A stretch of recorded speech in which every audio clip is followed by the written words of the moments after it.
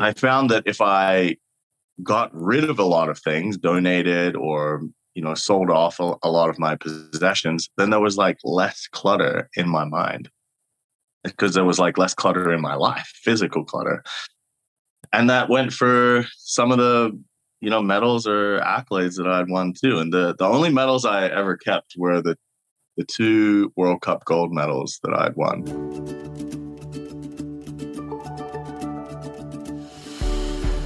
Welcome to Unspoken Bravery. I'm your host, Erin Milzinski, a multiple-time Olympian. Skiing started as my first love and quickly became my greatest teacher. This podcast is meant to take a deep dive behind the capes of our everyday superheroes and find out what's under the brave spirits, the fearless feats, and the nerves of steel. It's normal to feel fear. Hardships lurk around every corner. And yet these roadblocks can be met with a challenger's mindset and turned into wonderful gifts.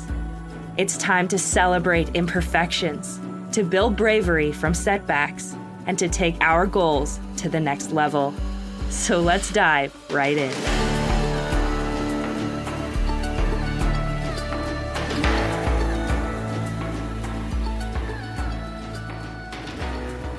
Hello and welcome to Unspoken Bravery. Today, our guest is from a sport that I am less familiar with.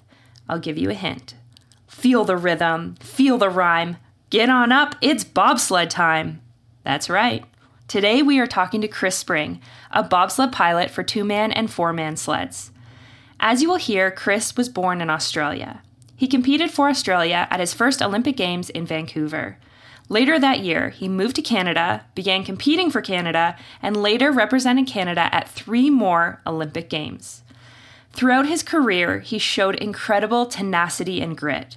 Chris stood on the top step of the World Cup podium 2 times, finished up the 2018 season ranked 3rd overall in the standings, and placed 5th in the 2-man race at the Olympics in Sochi, not to mention multiple podiums throughout his career. While he was competing, Chris realized that his mind grew still and calmer as he sold and gave away his possessions. Becoming a minimalist, Chris began living, training, and of course adventuring out of a van. In Chris, I found a kindred spirit with similar deep thought patterns, but one that owns far less than I do. I can't wait for you to hear this episode. Welcome to Unspoken Bravery, Christopher Spring.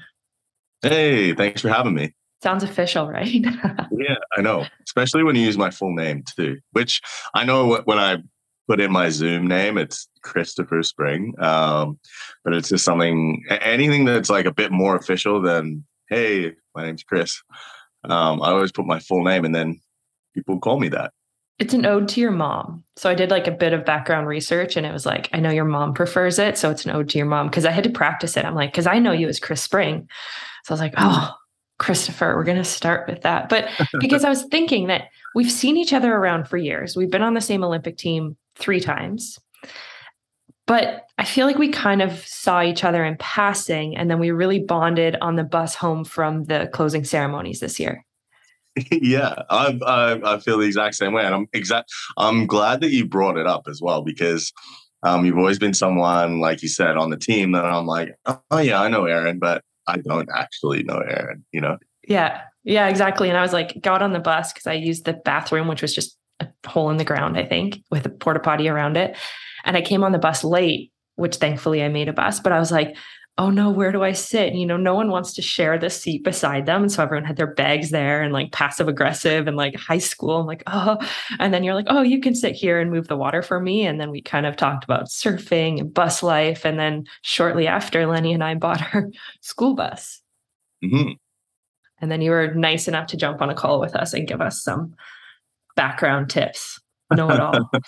Yeah, either tips or overwhelm you more about bus life. Yeah, no, it was tips. It was amazing. Okay, the way I want to start is obviously most of the listeners are skiers, just the way it is right now. But Can you explain bobsled, how fast you go, the dangers, the role of the brakeman and the pilot, and then like what role you play?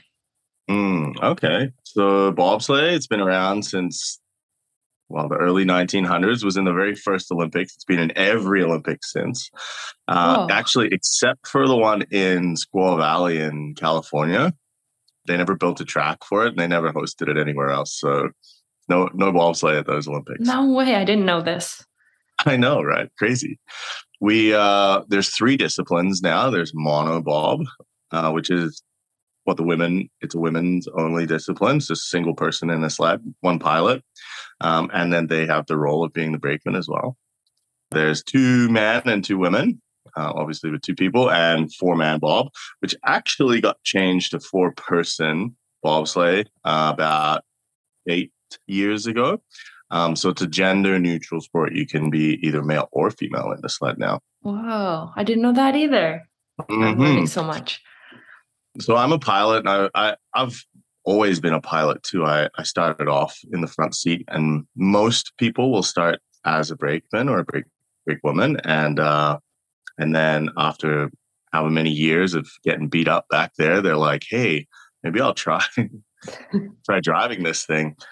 But for me, I started up front, and so it's my role to make sure that we steer that sled, or that I steer that sled as best as possible down the track and understand the track and its personality, and try and drive the best lines possible down the track. I do still push the sled. A lot of people are like, "Oh, you I guess you just sit in and people push you." And I'm like, no, that would be great, especially because I'm getting older. But we all push the sled, and I actually just am the one that hops in first, which is awesome because I am getting older, and that means I don't have to run as far. Oh, yeah. I didn't think about that actually, too. Yeah. So I get in first, and then the guys hop in behind me. And, I was actually speaking to someone yesterday, and they asked, well, what do the people behind you actually do? And I'm like, well, it's really important that we start fast, because if we're behind quite a lot at the beginning, then we just have no chance of making up that time to the bottom. So their job is super important to get us going as quickly as possible, with my help as well. But then, like, them getting into the sled and sitting as like perfectly as possible and creating like a good aerodynamic shape on the way down the track is such an underrated skill. People just think, oh yeah, they just jump in and sit down. And from the outside looking in, that's what it looks like. But to really sit really nice, it's very difficult to do that, and at those speeds as well. And so, like if you're driving down the highway and you stick your hand out the window, you can feel that drag. And I'm sure you guys talk about this a lot in skiing, having that like perfect tuck position and not having things flapping about to get the best speed down the, it's called a course. Yeah, perfect. Yeah. I'm going to mess up today too with words. I apologize. Yeah. I feel bad. I'm like, oh, these skiers might be listening to this, and they'll be like, oh man, this guy has no idea about skiing. No, you do. And well, I got pizza and French fries down, so don't worry about that. Yeah, so sitting in like a great aero position is really important. And then the other thing that's as equally as important as getting to the bottom as fast as possible is also stopping, which again, I think is underrated. And I've had so many times where I've had some brake malfunctions, or my brakeman's passed out in the back from G-forces, and we just keep going, and this is terrifying. I know, right? It's terrifying because I like to go fast, but I love to stop where we're meant to stop. Otherwise, we just, you can fly out of the end of the track and, into snowbanks and all this kind of stuff. And so you wouldn't really know if he's passed out until you're like, okay, stop. I know, like I'm yelling, brakes. And eventually I'm like, okay, he can hear me. So, I'm going to just stop yelling because something's wrong back there. Either the brakes have failed in some way, or maybe he's not there. I don't know what happened, but this rarely happens, especially at the level I'm at now. But when you're learning, you usually have people that are also learning in the back. And sometimes they're taking their first runs in a sled ever. And you just have to trust that they're going to pull those brakes. Oh my And I can kind of reach back and, you know, give it a little tug myself, but you really have to reef on those things. It's like a, 300-pound deadlift and a hold for, 15 seconds sometimes. And so you really got to like hold on to those things to get that sled to stop. And how fast are you going from like, Oh, what speed to zero? yeah, every track is different. But the fastest track in the world here is in Whistler. And it's not uncommon to be doing 150 kilometers an hour or more. The speed record is held by a German guy. I think it's 157 kilometers and change. I've gone 156 that same day when the track was in really good shape.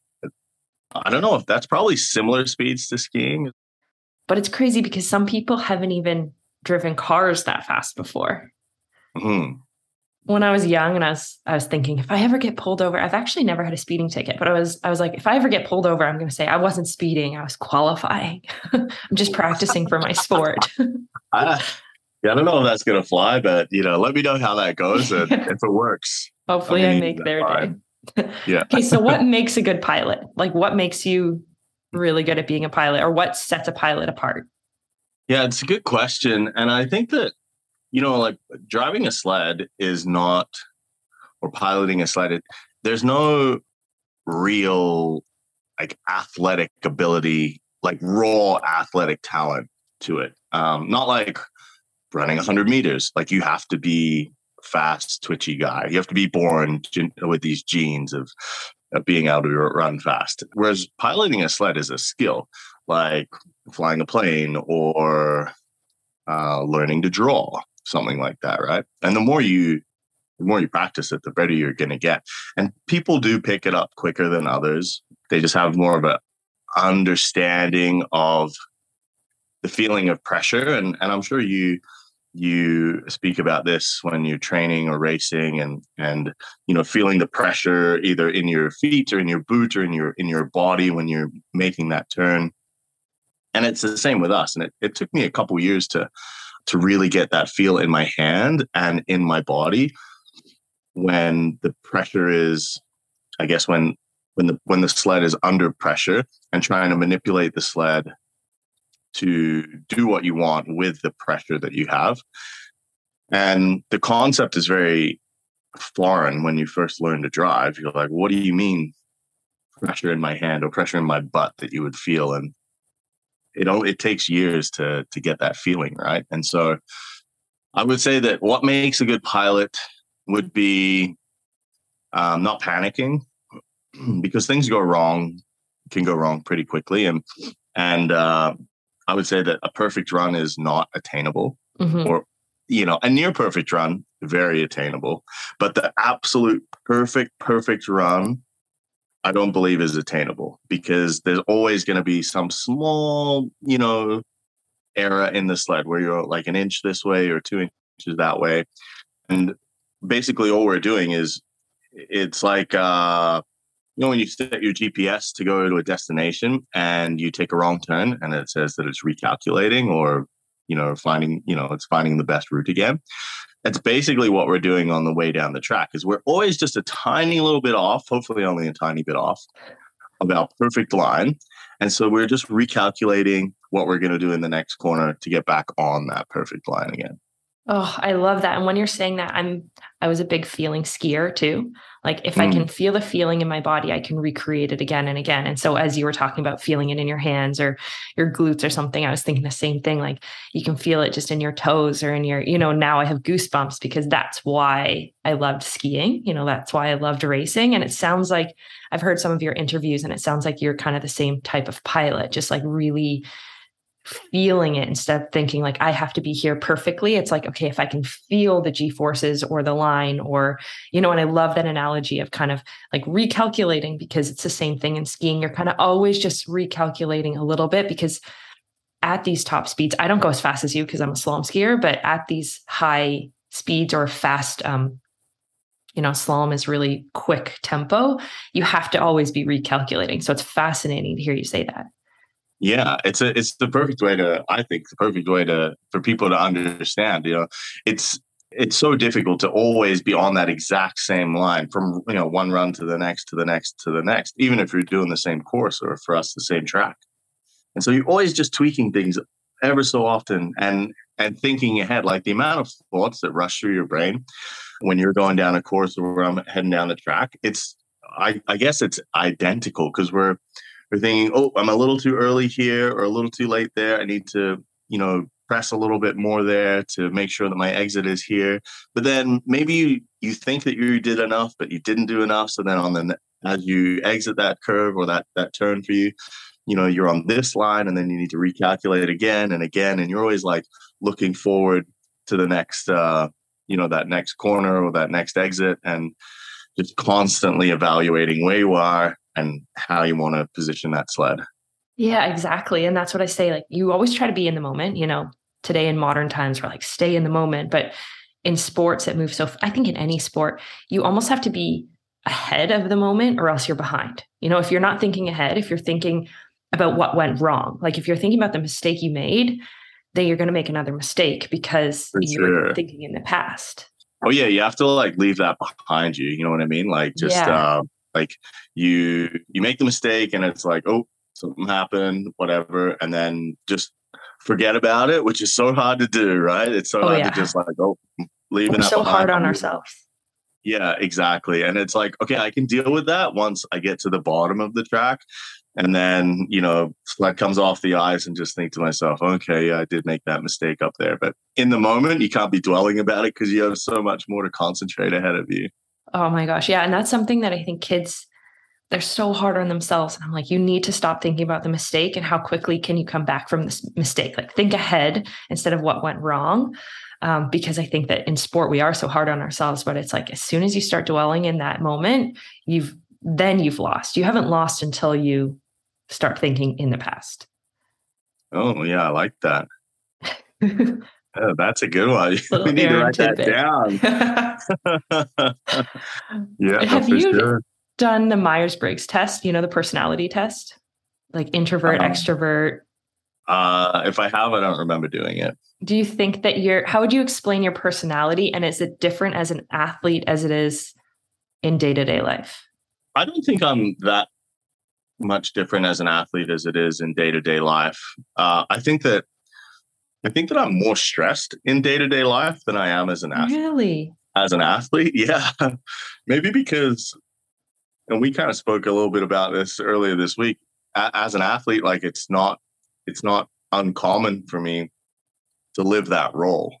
And so it's very familiar and I understand like what's expected of me and things like that.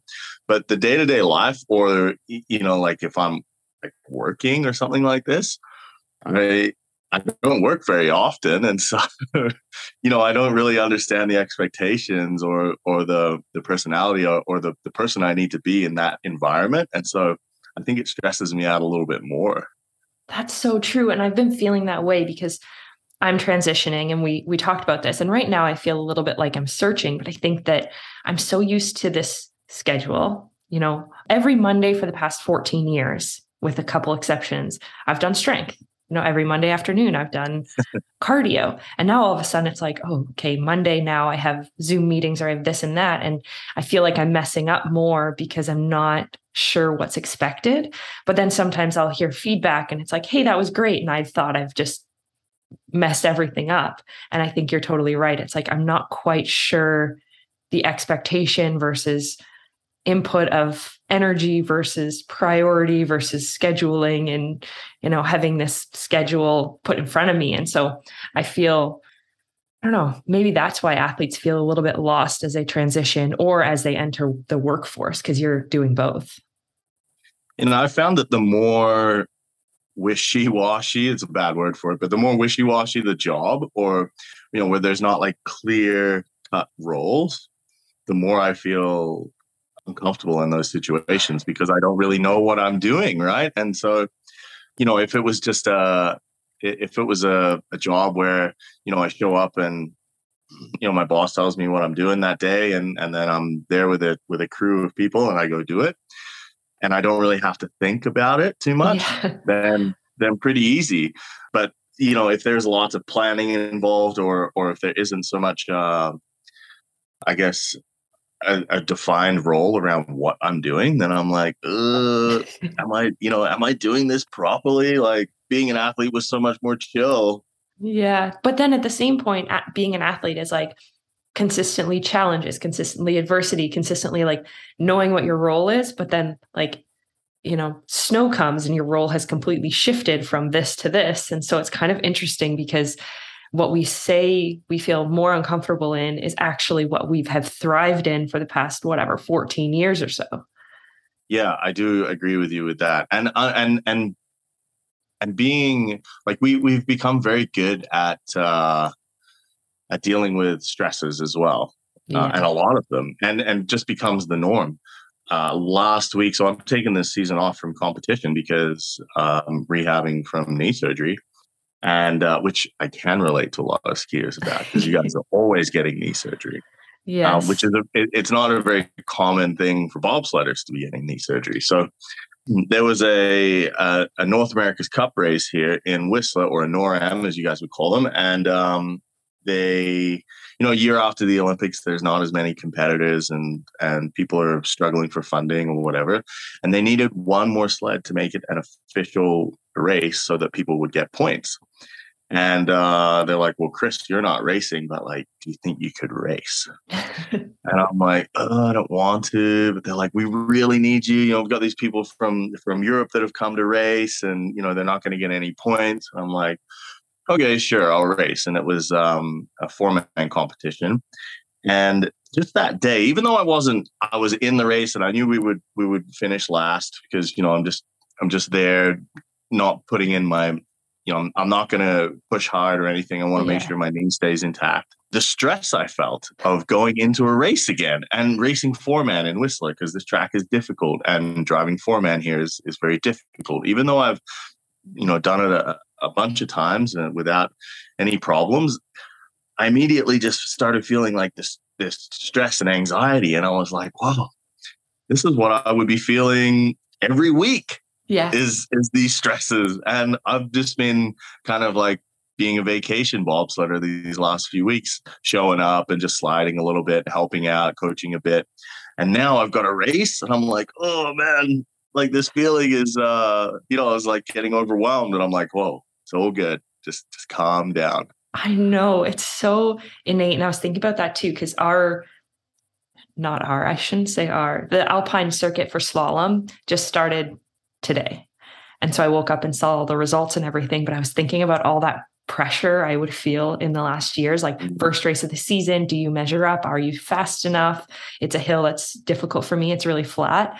And I was thinking about that just this morning, like how much pressure and stress we were under every day. But even training, it's like, if you're not the fastest in training, then people are starting to talk. And if you miss a race, then you get kicked out of a certain seeding point, then it makes it more difficult. And so it's like always this constant pressure that we're under.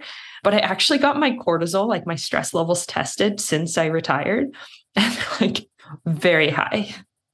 So I think it's just like constant. But I think the training, we also train to max a lot of the time in the gym.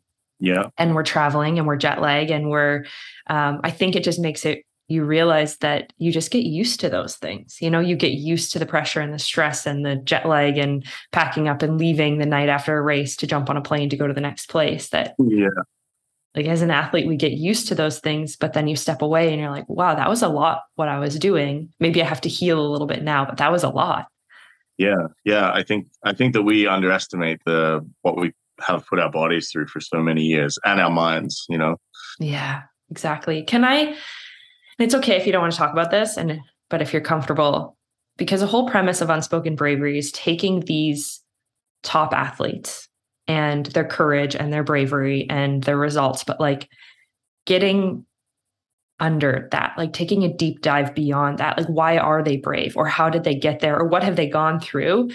And some episodes I kind of focus in on one specific thing or one or two things, but can we spend a little bit of time on your crash from 2012? Oh yeah, no problem. Okay. Because I know can you explain a little bit what happened? Sure. So I'm heading down the track, in my four-man sled, and we're in East Germany. Pretty difficult track, difficult for me at the time as well because I hadn't had much training on that track before, and it's renowned as one of the three difficult tracks in the world. There's three that people always talk about, and this is one of them. And I make an error on one of the corners at the bottom of the track, and my sled crashes. And people crash all the time, and it's just part of the sport, right? Just like it is in alpine as well. We and 99% of the time you get up and you walk away. Mm-hmm. But in this instance, while the sled was on its side, we came into the next corner and we hit the roof of the track. And the roof is there to keep sleds from flying out of the track, basically. And hitting a roof isn't unusual. There are some lines that we take that are very close to the roof. And, often we hit them a little bit and it's not a big deal. But in this instance, when I hit the roof, we hit it at quite an angle, going straight up towards the roof as the sled was on its side. And we went through the structure of the roof and got stuck. The sled kind of got stuck in behind the roof. There's like the actual, I guess, the steel composition of the roof, what it's made of. And it basically just ripped the sled open, kind of like a can opener. It ripped the front axle out of the sled and threw out the sled. And we came to a complete stop in, maybe 5 or 10 meters from 120 kilometers an hour to zero. And like the sled was completely torn apart. And I broke my nose in the impact, but the thing that was the most damaging was the roof was made of wood on the outside, and a piece of wood impaled me through my butt and up into my back. So like through my right glute and into my back. And I didn't even know it at the time. Obviously, adrenaline's like a pretty awesome thing. And didn't even realize that I was that badly injured. And, I was more worried about my teammates as well because they were also injured, just not to the extent that I was. Oh my goodness. And so you were in four-man. And so how do you feel kind of having that responsibility as a pilot and then these brakemen behind you and this is just what's happened? Oh yeah, it's devastating, because it's especially like the reason why we crashed is because I messed up my steer in a previous corner, right? So it's like full responsibility on myself. I guess a lot of the ways that I explain it to myself is that people crash all the time from driver error. But it's never meant to end up like this, right? So it kind of was a freaky accident. But the hard part is getting back in a sled and having that responsibility of these people's lives, because you literally have these people's lives in your hands behind you, and making sure that not only you're racing for medals, but trying to keep them safe as well. And yeah, it was definitely for many years after had a difficult time battling that and wanting to be successful, but also wanting to be safe as well, because you're always pushing that edge of driving a more safe or cautious line down the track, or pushing the limit of your sled. And the reason why we're competing is to win medals a lot of the time. This is the main focus, right? And so I'm going to want to push the limits all the time, but there are times where I would choose not to, because I had this fear of injuring people again, because it was a very real crash. I was conscious the whole time, and the sounds are still very real in my mind. I can recall them quite easily, and what I saw, things like that. And I think one of the big things that helped me overcome it all was the fact that my teammates still wanted to compete. They still wanted to compete with me. Other teammates that were on other Canadian sleds during that time, they also wanted to compete with me. They also believed in my ability. And so, I would look at these athletes that are like, wow, these guys really believe that that I can win a medal, whether it's at World Cup, World Champs, or at the games, and they're willing to get in behind me and put their lives, their safety, and trust in me. So if they're willing to do that, then why can't I trust myself if they're trusting me? Yeah, and isn't that kind of an underlying theme of life? Like, how are we so hard on ourselves and so mean to ourselves sometimes when we would never say the same things to our best friends? Like if you were them, you'd probably get in a sled with you again too, but you're probably sitting there blaming yourself, having all this guilt and these flashbacks and, not the sounds of just yourself. As skiers, we only have ourselves to take care of. And I can't even imagine having that feeling. Like I'm sitting here with shivers as you're saying that. And I'm like, I don't know if I could have done it. Yeah. And I think that like you hit the nail on the head saying that it is an underlying theme in life as well, because we are so hard on ourselves. And the fact that there are people out there that even the same guys that were in my sled that came back after, rehabilitating these injuries, they wanted to slide with me again. And like they were in that crash and they knew what happened. And, they knew that I messed up too, right? It wasn't like it was just my steering broke or anything like this. It was me that made the mistake. But they fully trust me and fully believe not only that I'll get them to the bottom safe, but I'm going to take these lines that are hopefully going to win us medals again. Yeah, that's so true. And then what were the extent of their injuries and, time in the hospital and everything? The longest anyone stayed in the hospital was myself at 8 days. So not that long, actually, for what happened. And so I broke my nose, was impaled, then had to get that removed. One of the guys broke his leg and cracked a rib, and also had like a butt injury, but definitely not an impalement. One of the guys walked away, which was great. He was pretty badly bruised up, didn't slide for about 3 or 4 weeks.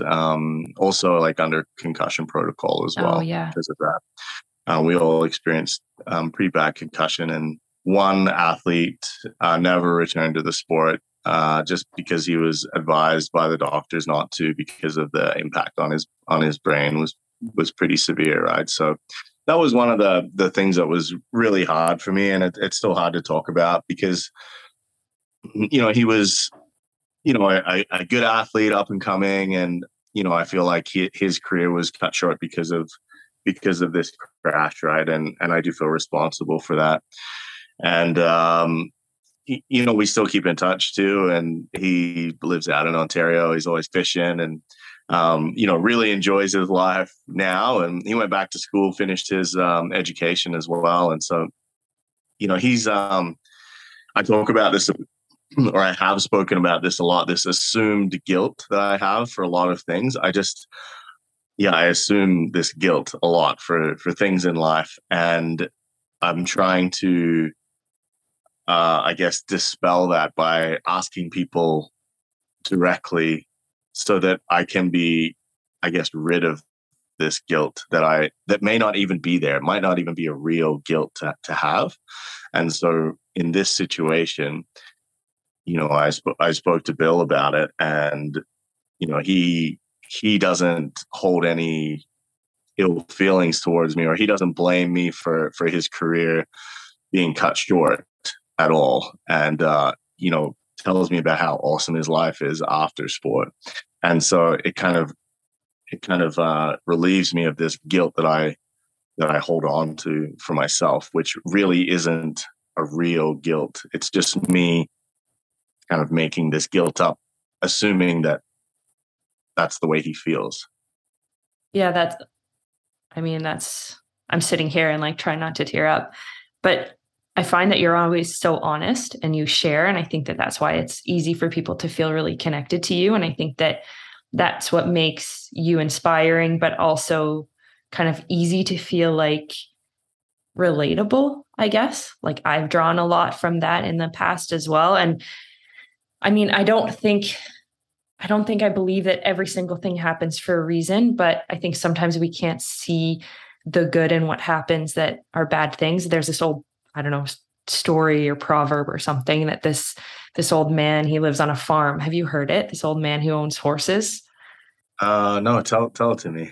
I don't know exactly how it goes, so I'll send it to you after, but it's basically that this old man, I think he loses his horse and people are like, oh, that's so terrible. And he's like, we'll see. And then this old Oh, I have man, heard of this one. It's great. yeah, yeah, it's Yes. amazing. And then this old man, I mean, has a great harvest or something. They're like, that's amazing. And the man's like, we'll see. And Mhm. then the horse breaks his son's leg and people are like, that's terrible. And the old man's like, yeah, we'll see. And then the officers come to take all of the young men to war, but the son has this limp and a broken leg. And people are like, oh, that's amazing. He didn't have to go to war because of the horse, because of whatever. And the old man's like, we'll see. And sometimes I feel like we should have, I mean, of course, it's so hard and his career was cut short, but also it's kind of like, we'll see. And then his life became this beautiful fishing and education and maybe a place where he too can find some freedom and comfort in what happened as well. Yeah, I like that. It's a good way of looking at it because we are very quick to assume that when something happens that it's either a positive thing or a negative thing, but we don't know what the outcome really is because it can lead us down or it can open up so many different doors for us that we never really had imagined because we're so focused on just one thing. And for a lot of athletes, that's making it to an Olympic team and being successful at an Olympic Games as well. And when that's derailed in some way, then we think that life is over. Like it's not going to happen, or that if it doesn't happen, that was a bad thing. But maybe, in fact, it was the best thing to have happened to you. Yeah, exactly. And I think you did a better job of balancing, like, probably why we didn't know each other that well is because I went to the gym and I ate my lunch and I went home, and I rested and I napped and then I went out and did cardio. Like I really just did my sport and that was my huge focus. And I really didn't have so much outside of sport. Like you're also an airplane pilot, that's, Yeah. I mean, it's incredible how much I've seen you do outside of the sport to have this like really well balanced life so that if sport is no longer there for you, you have this amazing life that you can say, hey, that's, that was a part of my life, but it wasn't my life. Mm-hmm. Well, I appreciate that. That's like big props for me. So thank you. Because, we're our hardest critics, right? And, I think about, if I'm doing enough outside of sport, or if I'm filling up that cup of mine of enjoying my life outside of sport with the things that I love to do, whether that's hiking or biking or flying a plane, and now like ski touring or something like that, right? And so I always feel the guilt too when I'm doing it, like, oh, maybe I should be resting or focusing more on sport or whatever it is, right? And I think that it's an internal battle that a lot of athletes have with themselves. And I see some athletes that can do it very successfully, and I see athletes that really struggle with it too. Yeah, and I think I go all in. So I Yeah. struggle with it because I'm like, hey, mountain biking, then I'm like, must be the best, must be great. So I think I got stuck instead of just kind of doing things and enjoying them. I like go all in on everything. But I think that if you do have those other things, it creates this balance so that you can focus on your sport more or take away some of the pressure from the sport, which is what I've seen school do for a lot of athletes as well. I think so. Yeah. And I think that not I think so. I know so. And it's only until I'm really stepping into that realm of taking on other things outside of sport, like actually doing them, like biking, that I can see that it doesn't take away from my sport, that it actually helps, mentally and physically to be a better, well-rounded athlete so that I can put my best performance forward. And I don't know if, I'm sure the people, a lot of the skiers in the community, Britt Phelan, and, Yeah. I've, trained alongside Britt at the gym here in Whistler for years, and I see her biking all the time in the summer. And my first thoughts back in the day was like, this girl's not serious. How could she be biking and then trying to have a ski career at the same time? I'm like, she's not serious. And I see how successful she has been because of that, though. Yes. and that you can actually do it. You can actually, live a very fulfilled and well-rounded life as an athlete and have things on the side. I see some summer athletes that I know that are doing their MBA at the same time as competing on the world stage and being successful at the same time. And I'm like, what? How is this possible? How can they do it without being all in, like you said? Yeah. Because I thought that that was the only way, that you had to be all in.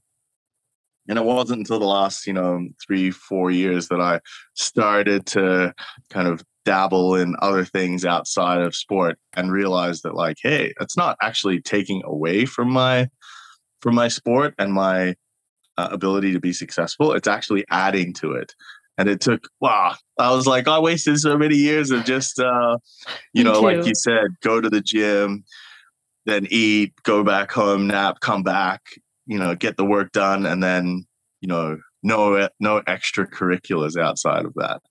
Yeah, because you have this guilt, like this guilty feeling. And then, Yeah. so did 3 or 4 years ago, is that when van life started? Like, how did van life Yeah. start? It started just after the 2018 Olympics. I bought the van the summer before the 2018 games and did a reno on it. And then as soon as the Olympics were over, boom, I hit the road. I was out of there. Yeah, that's amazing. And okay, so I heard that you only kept 2 medals. You don't keep many of your awards. And I kind of live out of a storage unit. So most of my awards are like in my storage unit, ready to be unpacked. But why is this simplistic life important to you? I think it's most important for my mind more than anything else. My mind is so busy all the time. And I think that's why I love driving a bobsled, because you have to be in that moment during that 1 minute. It's this 1 minute of peace that I have where my brain is just thinking about one thing, which is driving the sled. And as soon as that's over, then it's off just thinking about all these things that are happening in the world or in my life. And, there's so many thoughts coming into my mind. And I found that if I got rid of a lot of things, donated or, sold off a lot of my possessions, then there was like less clutter in my mind, because there was like less clutter in my life, physical clutter. Yeah. And that went for some of the, medals or accolades that I'd won too. And the only medals I ever kept were the 2 World Cup gold medals that I'd won. And I don't actually know where they are right now. They're in a box somewhere. I hear that. Yeah, exactly. Like most people with their medals, they're tucked away somewhere. And I kept them because first it was the first time I ever won a World Cup gold medal. And, it was like a validation maybe of the, like, yeah, I am one of the best pilots in the world. That on this day, I was the best. My team and we were the best. Yes. And it's like, there's not many times I can say that. I guess it was kind of a validation of my career as well, to be like, hey, you did achieve a lot of things. And I know I fell short in a lot of the goals that I had set for myself, but I also achieved a lot of the goals that I set for myself as well. Yeah, I feel the same way. I feel like I fell short in a lot of ways, but then in a lot of ways, I shouldn't have that feeling. I know that. I mean, I hate the word should, but I know that in a lot of ways, those medals and those accolades don't define my athletic career either, because I think both of us can say, like, we have been the best in our sport because of these gold medals, but we can also say, like, we've stayed there for a lot of years. You're a 4-time Olympian. I'm a 4-time Olympian. And the first thing people ask is, did you win a medal at the Olympics? The answer is no. God, I fell short. But, for 14 years, were you, or whatever, 12 years, were you at the very top of your sport and giving yourself an opportunity weekend after weekend? Yeah, we were always there and always very competitive. People ask, like you said, oh, did you win an Olympic medal? And I think about it more and more when I speak to corporate groups or to schools or whatever it is. Winning an Olympic medal it's so difficult because there's only this one chance every 4 years, and like so many things can happen within that time, and especially like recently with COVID, and hearing about people's stories about them missing the Olympics, or being in isolation for 7 days up until their competition, and then just coming out and trying to compete. It's like, whoa, this isn't the chances of winning an Olympic medal is so slim, and everything has to line up, not just physically or mentally or with your team and everything, but there's an element of luck involved as well, to make sure that everything lines up perfectly for you to even have that chance of putting your best performance first to win that Olympic medal. I think that's why we see some strange results sometimes at the Olympics. You're like, oh, this person hasn't done anything all year, and now they're on the podium, and then they don't do something again, but they had this like standout experience where everything lined up, and they put themselves in a position for it to line up, but it did line up, and it was this amazing. But that's what I say, 3 people, like I do one event, 3 people podium every 4 years, and I haven't been one of them. But it's like kind of crazy to think that that's the question. Oh, did you get a medal? Which is understandable. Like that's what we're all going for. But I like that thought that the medals don't define us, but they are a reminder of those best days. Yeah, exactly. And I don't need to, I said this in the documentary that I did, I don't need to have an Olympic medal to know that I was one of the best pilots in the sport, or that I continue to be one of the best pilots in the sport. I guess I still would like one. Yeah, would it be nice? For sure. Like we all do. We otherwise, why are we here, right? But almost to share it too. Exactly. It's more to share it with people. Like I did a talk down in Vancouver 3 weeks ago for the RBC Olympians program, and I'm telling them this story, and as I'm telling it, I'm thinking to myself, oh my God, they're probably expecting me to pull out a medal at the end of this story, because it's like this adversity story, and there's going to be a happy ending kind of thing.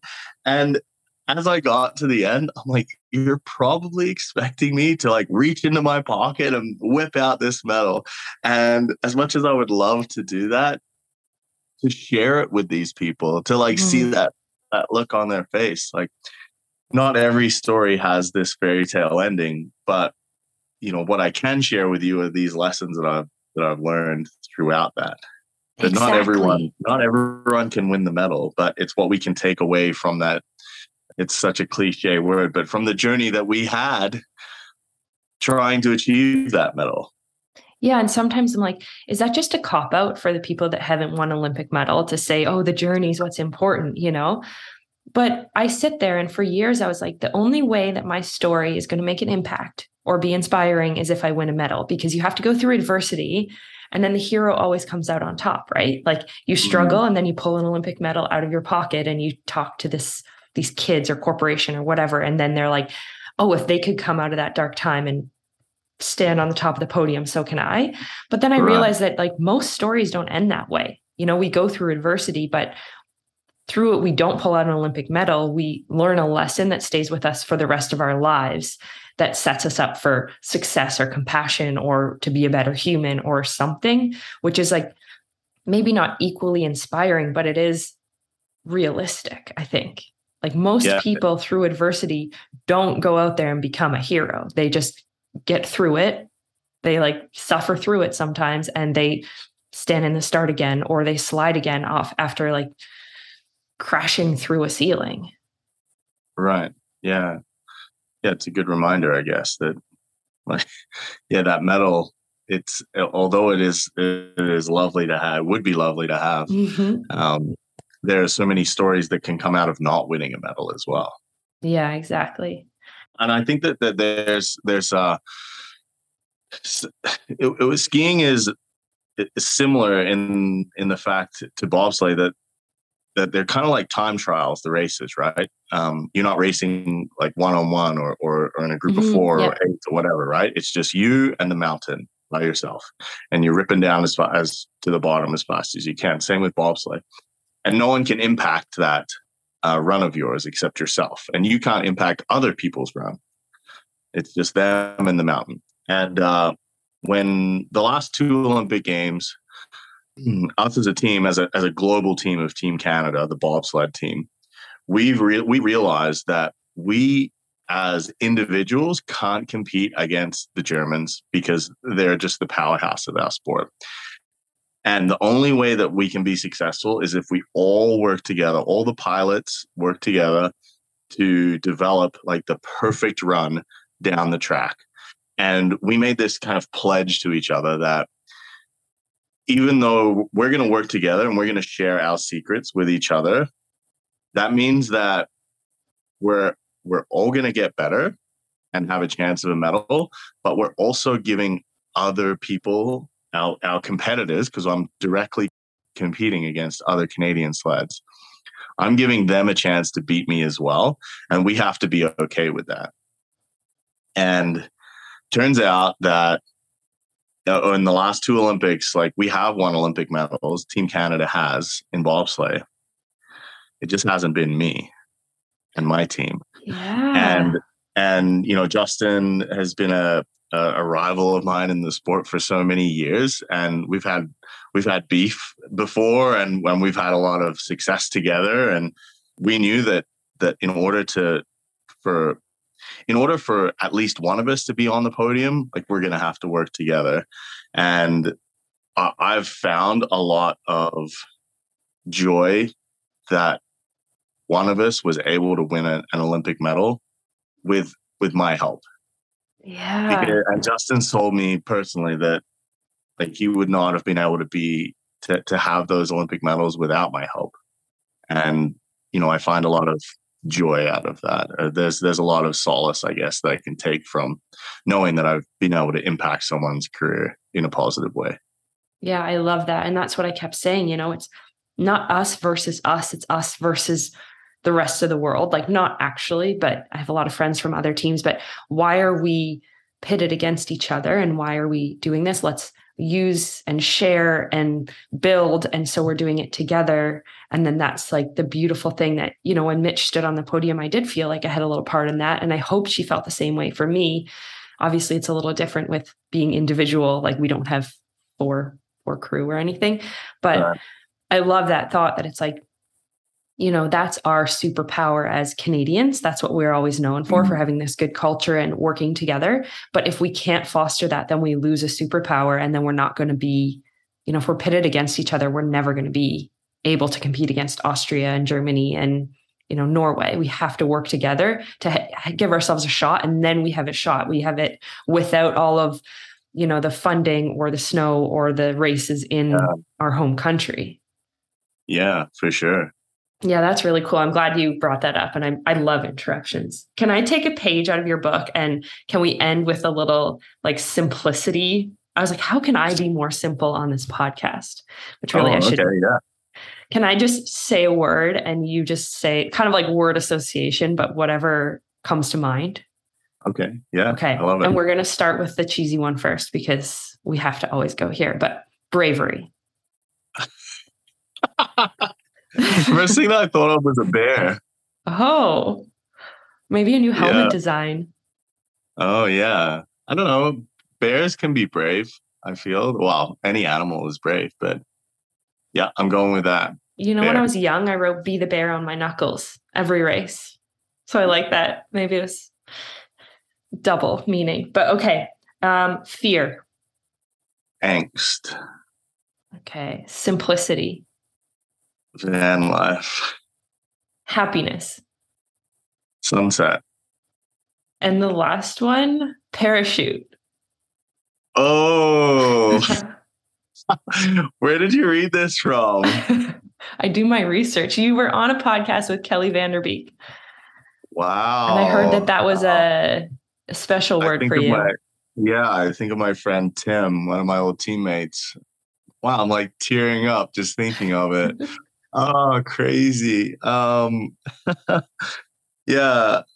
Well, the word that would come to mind would be my friend's name, Tim. And that word came about from, we were at the top of this mountain in St. Moritz, and we were there for a World Cup, and it's beautiful there, and it's always sunny but cold.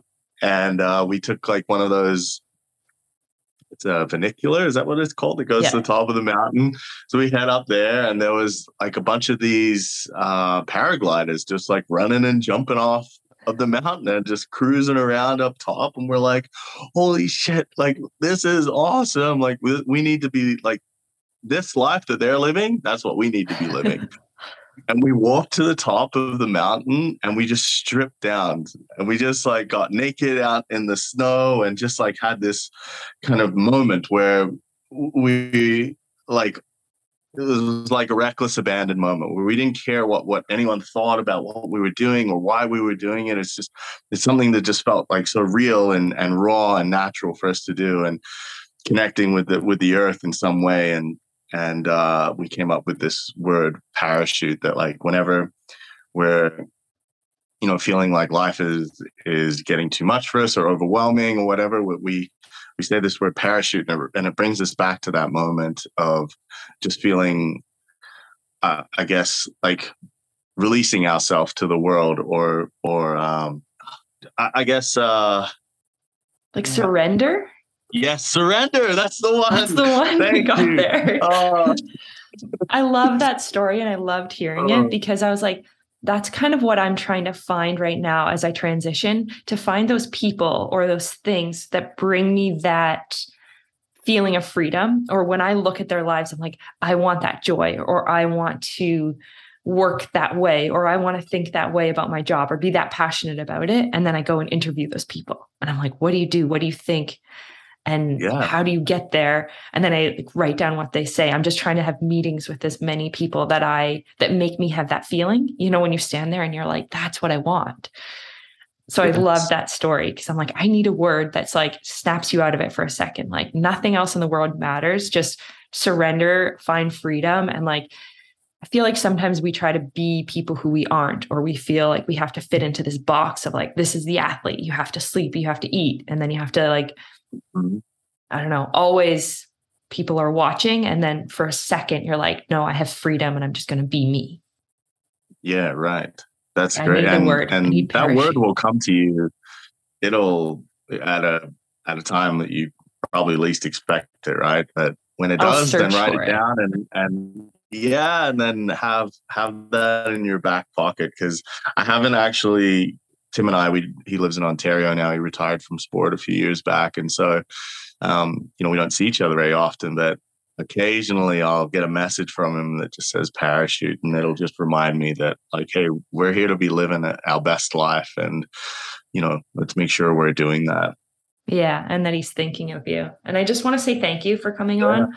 And thank you for sharing. Every podcast I listen to with you in it, or your Instagram, you're always very honest and open. And I think it makes people, at least for me, it makes people question how I'm doing, or am I searching or something? But I feel it really refreshing, because in a world that people really hide who they are and hide, you know, everyone seems okay and like they're living the best life. You just come across as like, yeah, life is great. I have a best life, but I also have days when I question things and I feel fear and I do it anyways, or I feel guilt. And I just really want to thank you for being real, because it's really rare. And I really respect that and am inspired by that. Well, I appreciate these kind words. I guess that I don't even realize that I'm that way, because like I guess it's just it's who I am. And I think I want to make sure that I'm portraying the person, you know, whether it's on social media or something, I try and portray the person that I am. But it can be difficult at times when we're living this label of being an athlete, you know, or being a pilot, you know, when I'm flying planes or something like that. And, you know, I try and give people the real version of me. And if that can help them in some way, then I guess that brings me a lot of joy as well, knowing that I'm helping people to be their most authentic self. Yeah. Well, you're helping me. You helped us with our bus, obviously to get some courage too, but hopefully we can come and ski tour with you and bike. And I really appreciate you jumping on that call. And I'm so happy you opened up that seat beside you on the bus, and I got to know you better. And I'm so excited to see what the future holds. So thank you for chatting with us today. And it's been, I've learned so much, and it's been such a pleasure. Yeah, and if any of the skiers are listening to this and they see me on the mountain, don't give me too much of a hard time for my pizza and French fries, okay? It's okay. I feel like skiers were just happy. Well, I'm just happy to be out there. So let's ski sometime. I see a snowboard in the background. You can snowboard too. I've heard it's amazing. So excited for that next adventure with you. Awesome. Okay, let's do it up. Okay, thank you. Yeah, see you, Aaron. Thank you for listening to Unspoken Bravery. My goal with this podcast is to connect with you through real life experiences. So I would love to hear from you. A hello, feedback, future ideas, you name it. You can reach me on my Instagram account at Erin Melzinski or head to my website, erinmelzinski.com. If you like the podcast, please share, review, and subscribe. I hope to see you back here to uncover your own hidden superhero.